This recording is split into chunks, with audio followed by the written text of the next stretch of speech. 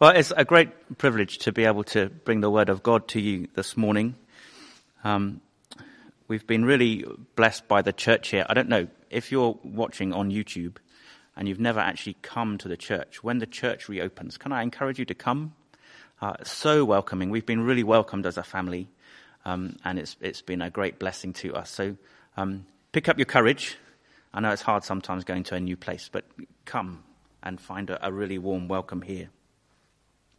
Don't know if you were looking at the preview on YouTube for Sunday that Roger did this week.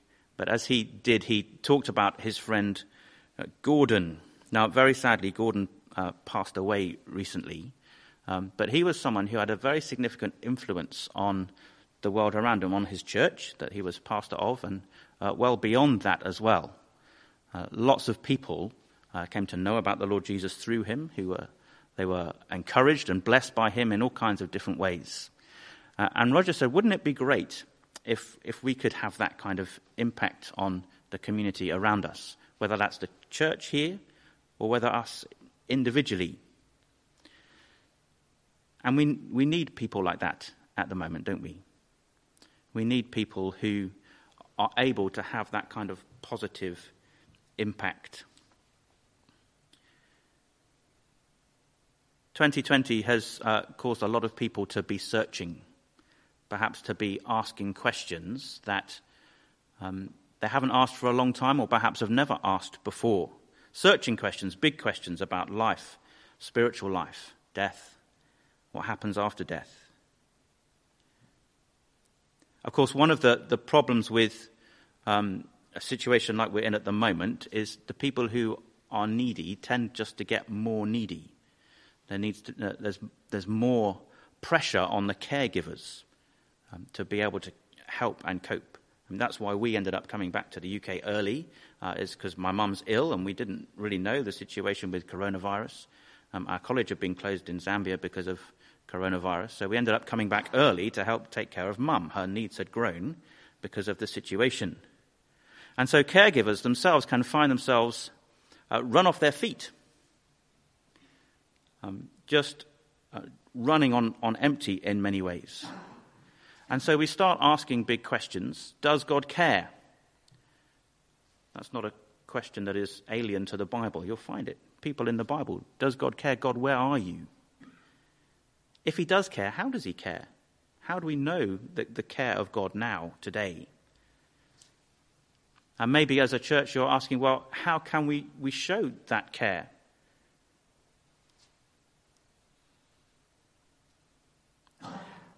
As a church, it's right, isn't it, that we want to have an impact on the community around about us.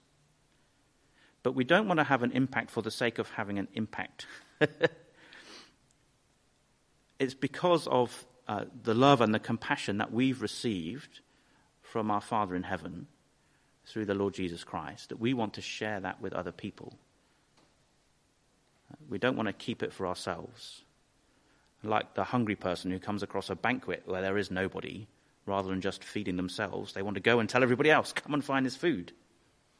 In the same way with this, the great love and compassion that we've received from the God of heaven, we want to be able to share that with the world around us. And this miracle of Jesus, the feeding of the 5,000, I think that's going to help us think about what it takes. What does it take for a church to have compassion on, if you like, the crowd around the church, to have an impact on the world around us? But not just that, it's also going to help us to think about, well, how about the people in the church who are running themselves ragged? Where's the compassion for them from God, and how does that work out?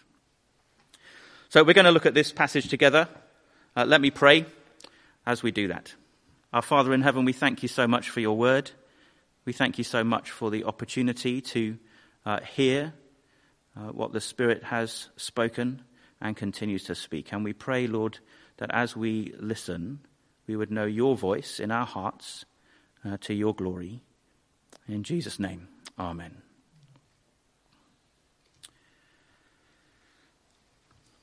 So this all starts with Jesus' compassion for his crew.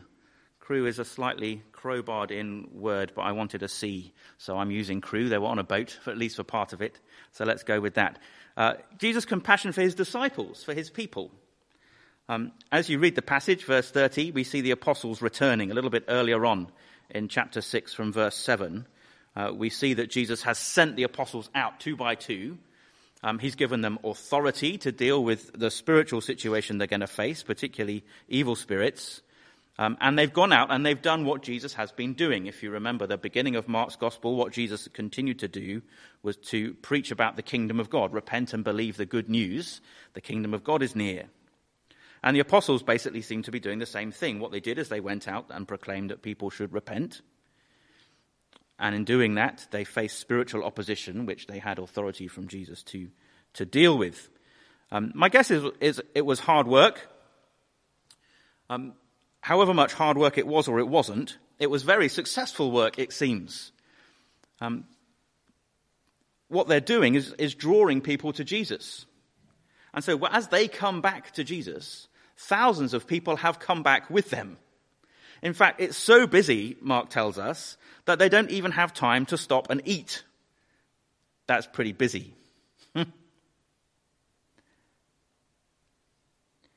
Jesus can see that the disciples are tired. He can see that they need to come away and to rest a while. And so although there's these many thousands of people who are coming and need to see him, who the disciples have deliberately brought to see him, Jesus actually realizes, hold on a moment, we need to go away a while because the disciples need a rest. He has compassion for his crew, for his disciples. Just as a car can't run without fuel, you need your petrol or your diesel or your battery charged. And so a person can't run without energy. Physical energy, obviously, but emotional energy and spiritual energy. There's a famous Scottish preacher called Robert Murray McCheyne, who very sadly died when he was 29, very young. And before his death, he said this: "The Lord gave me a message and a horse. I've killed the horse. I can no longer take the message." The horse, of course, was his body. He'd run himself into the ground, and so he was no longer able to carry on sharing the message because he was going to die. He'd run himself into the ground that much. I don't think that pleased the Lord. I don't think Robert Murray McCheyne thought that pleased the Lord. And we see here Jesus concerned for his people who need a rest. Come away and rest a while by yourselves to a deserted place.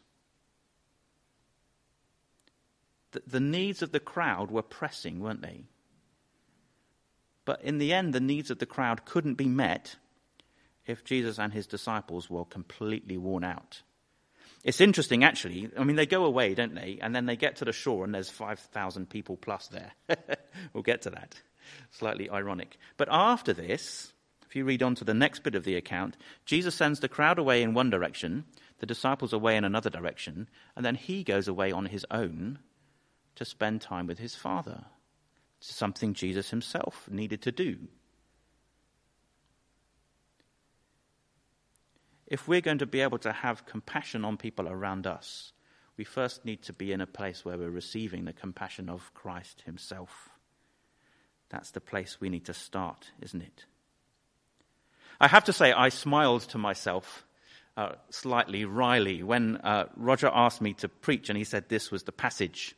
So March this year, I was still in Zambia and I was shattered. I was kind of falling apart a bit, actually.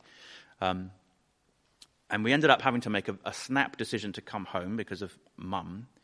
And as we spent more time at home, I realized actually part of what the Lord was doing was saying to me, come aside and rest a while. And it's been an enormous blessing. You know, there's been times when I've been sat praying and reading my Bible and finding life really quite hard, but it's been as if Jesus was sat next to me. And as I've been praying and reading, it's almost as if he's answering my prayers from the scriptures on the spot. It's been some amazing and some very sweet times. So it made me smile very significantly when Roger said, Mark 6, please. You know, the bit where Jesus says, come away and rest a while. We need it. I think part of the reason that I have this passage to preach today, part of the reason for myself is to reinforce to me, Chris, remember this, when you get back to Zambia, I'm guessing we're not going to have 5,000 students when we get back, but it's going to be busy. And you need to remember to take time aside, because otherwise you will not have the spiritual, emotional, physical energy to do the work that I've got for you in that situation. So we see, first of all, don't we, Jesus' compassion for his people, his compassion for his crew.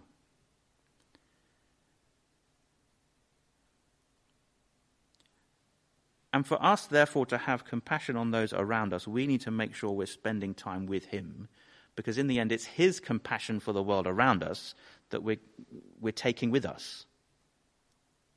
What we need is that inner renewal, that work of the Holy Spirit in our hearts as we spend time with Christ.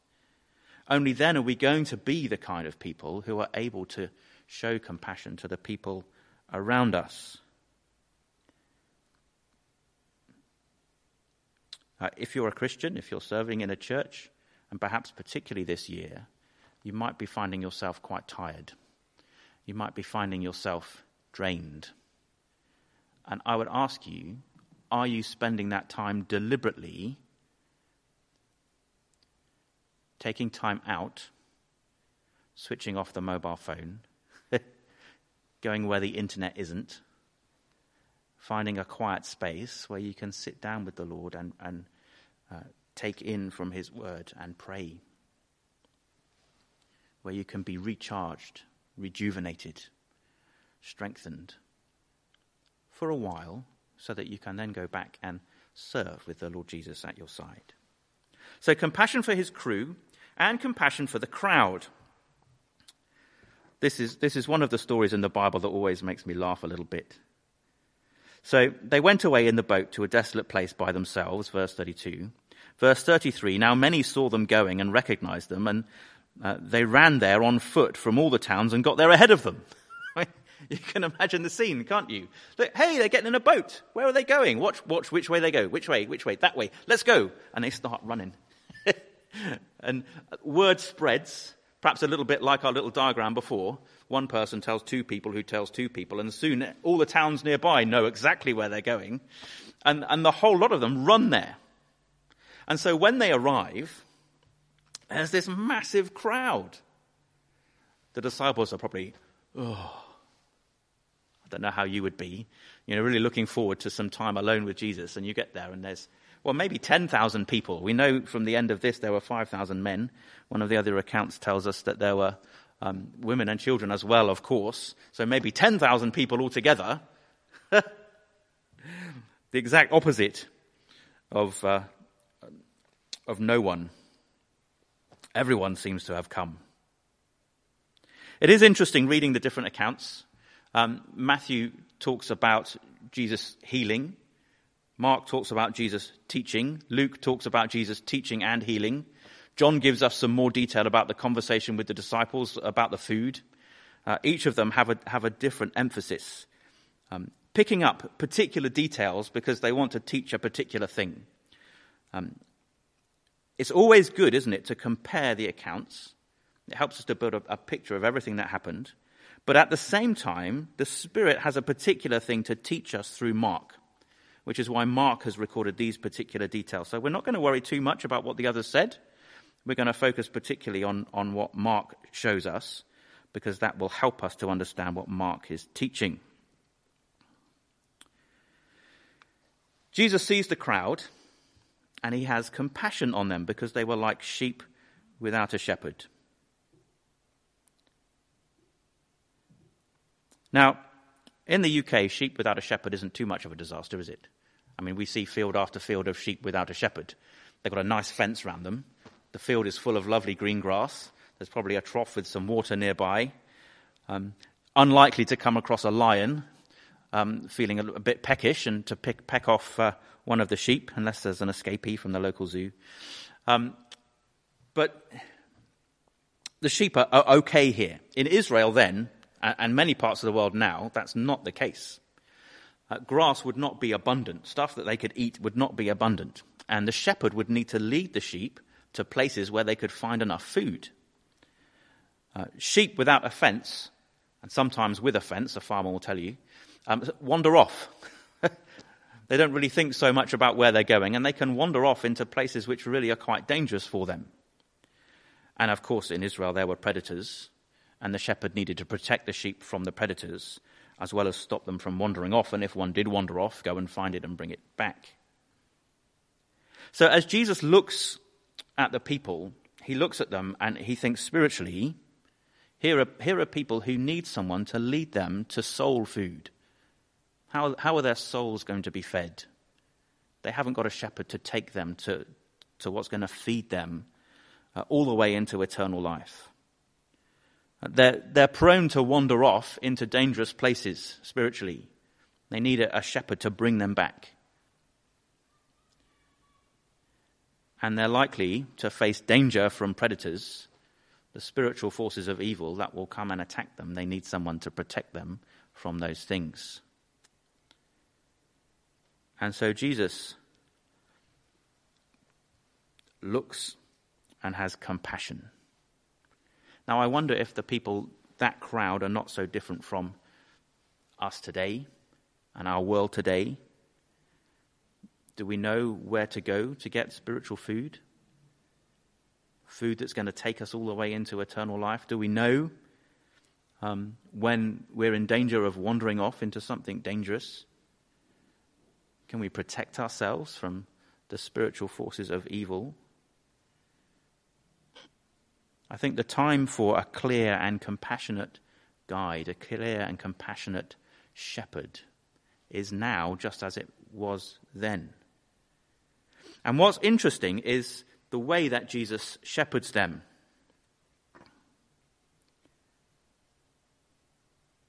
So he looks at them, they look as if they were like sheep without a shepherd, and so he begins to teach them many things. And the way that the Lord Jesus shepherds his people is with his teaching. And we have his teaching today, and still he shepherds us through his words. It's why leaders of churches are called pastors, or as the Apostle Peter would call us, under-shepherds. The role of the pastor is to lead people to the teaching of the Lord Jesus in the Scriptures. And through that, the Lord Jesus wants to take us to every spiritual blessing in the heavenly realms. He wants to feed us. So as we see with the miracle with the food, so we're not just satisfied, but we're filled with good things from heaven. Obviously, that's what the church needs, but it's what the crowd outside the church needs.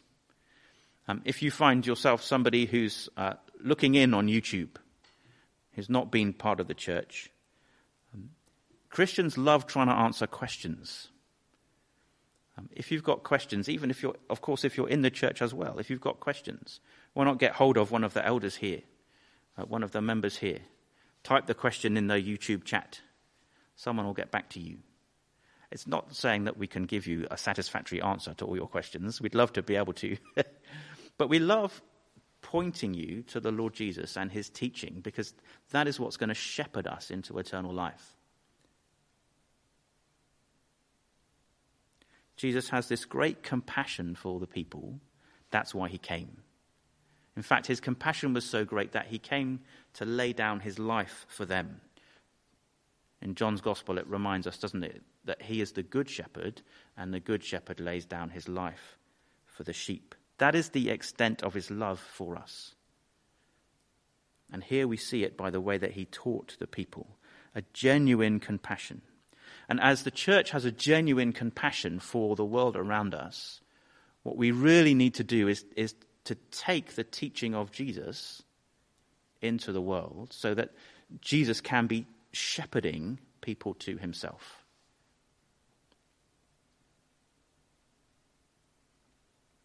Jesus' compassion for his crew and his compassion for the crowd. In a moment, we're going to think about the compassion of the Christ in a little bit more detail. But before we do that, we're going to sing. We have answers with the Lord Jesus Christ that we don't find anywhere else. It's a song that reminds us of that, and this passage is reminding us of that as well. So we see, obviously, that there is a problem as we think about the compassion of the Christ. The disciples see it. It's getting late in the day. Nobody's got any food. What are we going to do? Well, there are three impossible solutions. The disciples' solution is send them away, verse 36, to go into the surrounding countryside and villages and find food to eat. Go and get themselves something to eat. I don't think that's going to work. So the surrounding villages, probably the biggest of them would maybe be 200 people big, not very big. There's not going to be food for 10,000 people in the surrounding places. So Jesus says, well, you give them something to eat. The disciples' response is, well, shall we go and buy 200 denarii worth of bread, half a year's wages, effectively, of bread? I don't think that's going to work either. I mean, you could try it once lockdown's over. Go into Greg's. 10 grand of bread, please. I'm not sure they're going to have an answer other than to laugh. That's not going to work. Well, how much have you got? How many loaves do you have, says Jesus. And so there's a search made, and they find, and we know from the other accounts, don't we, there's a boy with 5 loaves and 2 fish. That isn't, I don't know if you've ever tried to make food stretch to a larger crowd than you're expecting, but that's not going to cut it. It's not going to do more than about 3 people, not the massive crowd that's there. It must be clear to the disciples that there's a big problem in terms of finding food for these people to eat. Jesus already knows what he's going to do. So he arranges a garden party. Why do I say a garden party? It was interesting that the 2 words translated here, groups.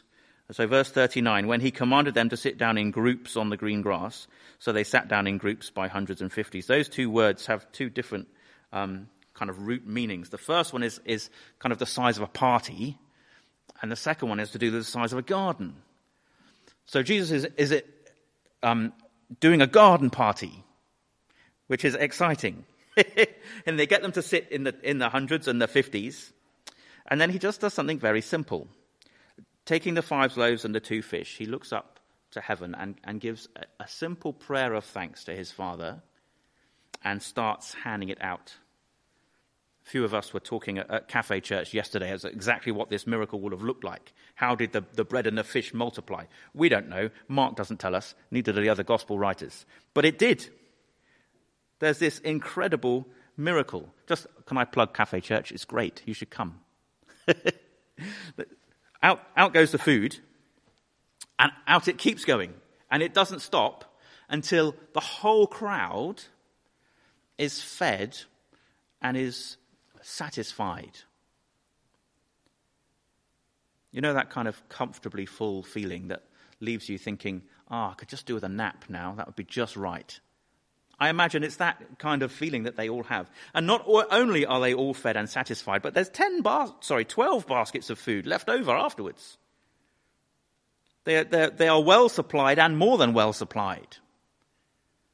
You might remember Jesus' words in Matthew chapter 4, man shall not live on bread alone, but by every word that comes from the mouth of God. Well, they've been fed from Jesus' mouth, and now they've been fed with their stomachs, in both cases amply supplied for all of their needs. But what is this miracle about?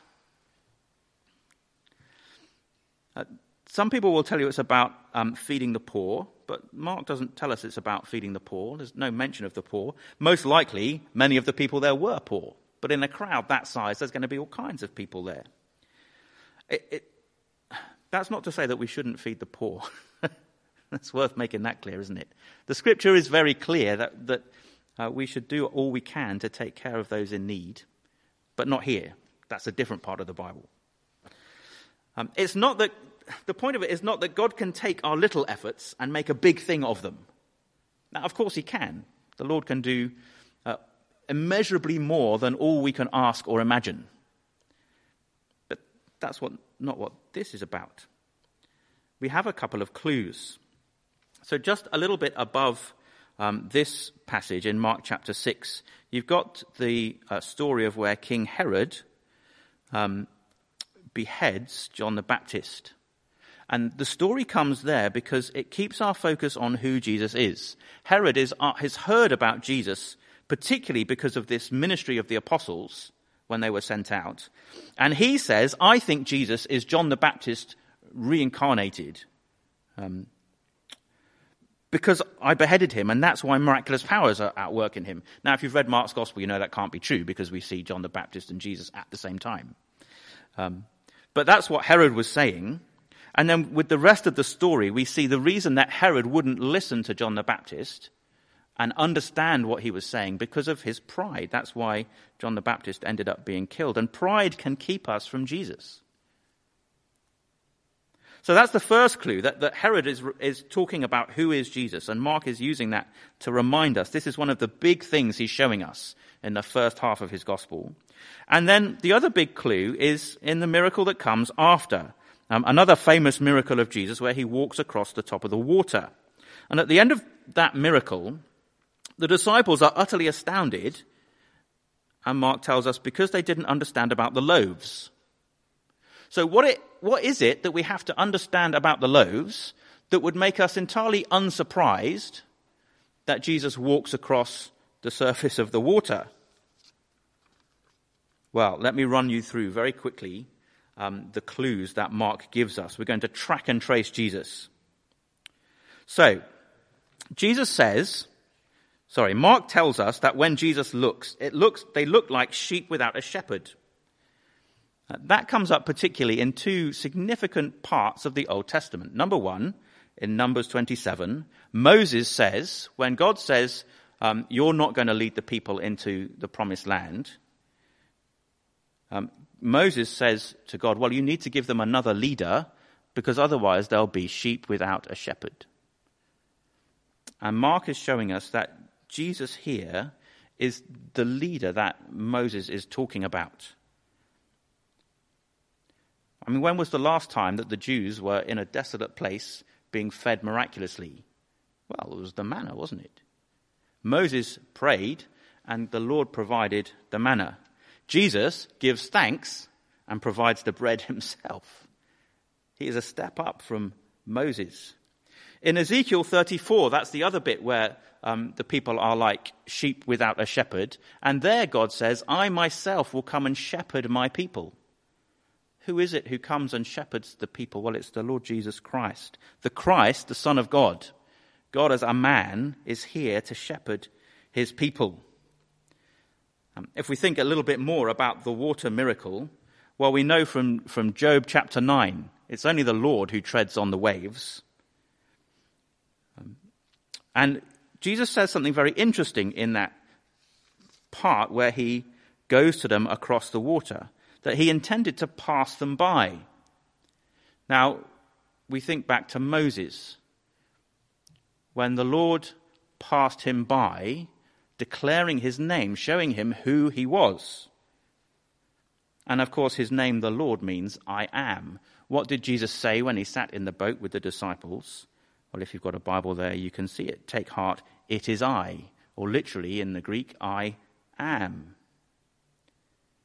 Which reminds us, of course, then of Exodus chapter 34, when God passes by in front of Moses and declares to him who he is.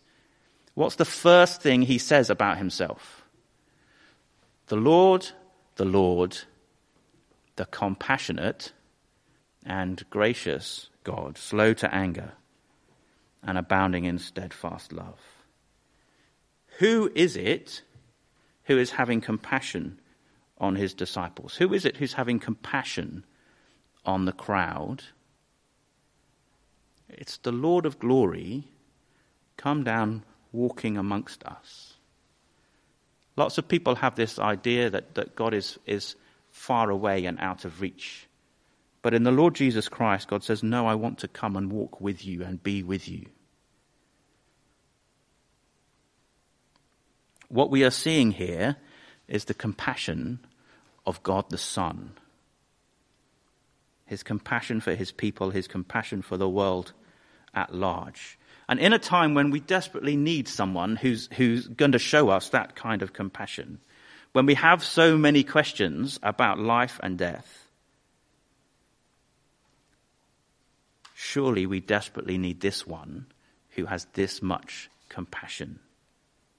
Someone who's not trying to score political points or to get a job or keep a job, but someone who came, in fact, with so much compassion, he was willing to give his life to be our Saviour. So perhaps you're tuning in today, maybe for the first time. Maybe you've never been in a church building except for maybe a wedding or a funeral. But you're beginning to ask questions because of the way the world is at the moment. Can we point you to Jesus? Can we show you the one who is the creator, who can create things from nothing with the bread? The one who has this much compassion, who is concerned about you. Or perhaps you're somebody who's part of a church, part of this church, and you're just feeling drained and tired. Are you spending that time away with him? Do you need to spend some time away? Do you need to say, actually, I need to step away for a moment, just for a while, so that I can spend some time with Jesus? And if, as a church, you long for the compassion of Christ to reach out to the world around you, neighbours, friends, family, work colleagues, well, the place that starts is in the quiet place with Jesus. The energy, the work of Christ that you need in your own heart starts in the quiet place with Jesus. And if you're not regularly there,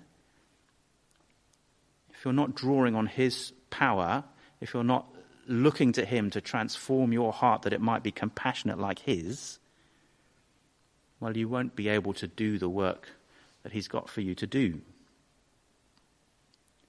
When the neighbour's ill, when your work colleague perhaps has a bereavement, when your mate's marriage breaks, when people need food, or just the ordinary, everyday, non-disastrous things of life. How will you be able to show the compassion of Christ?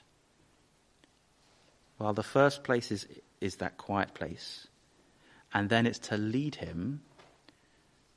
them to his teaching, to his words, the compassion of the Creator. And through his words, he draws people in to know his love and his kindness, to feed them spiritually all the way into eternal life. Let's pray.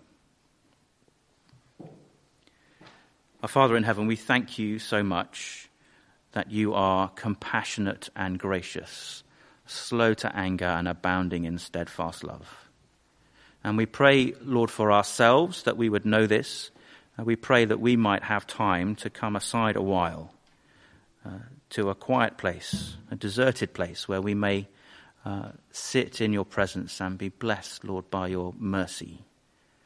And we pray, Lord, too, that you might be at work in our own hearts, that we might be full of this same compassion for the world around us, for those who are brothers and sisters with us in Christ, and for those who as yet don't know the wonder and the glory of the Lord Jesus Christ. Lord, may they see it in us, and may that show them the Lord Jesus Christ, we pray. Amen.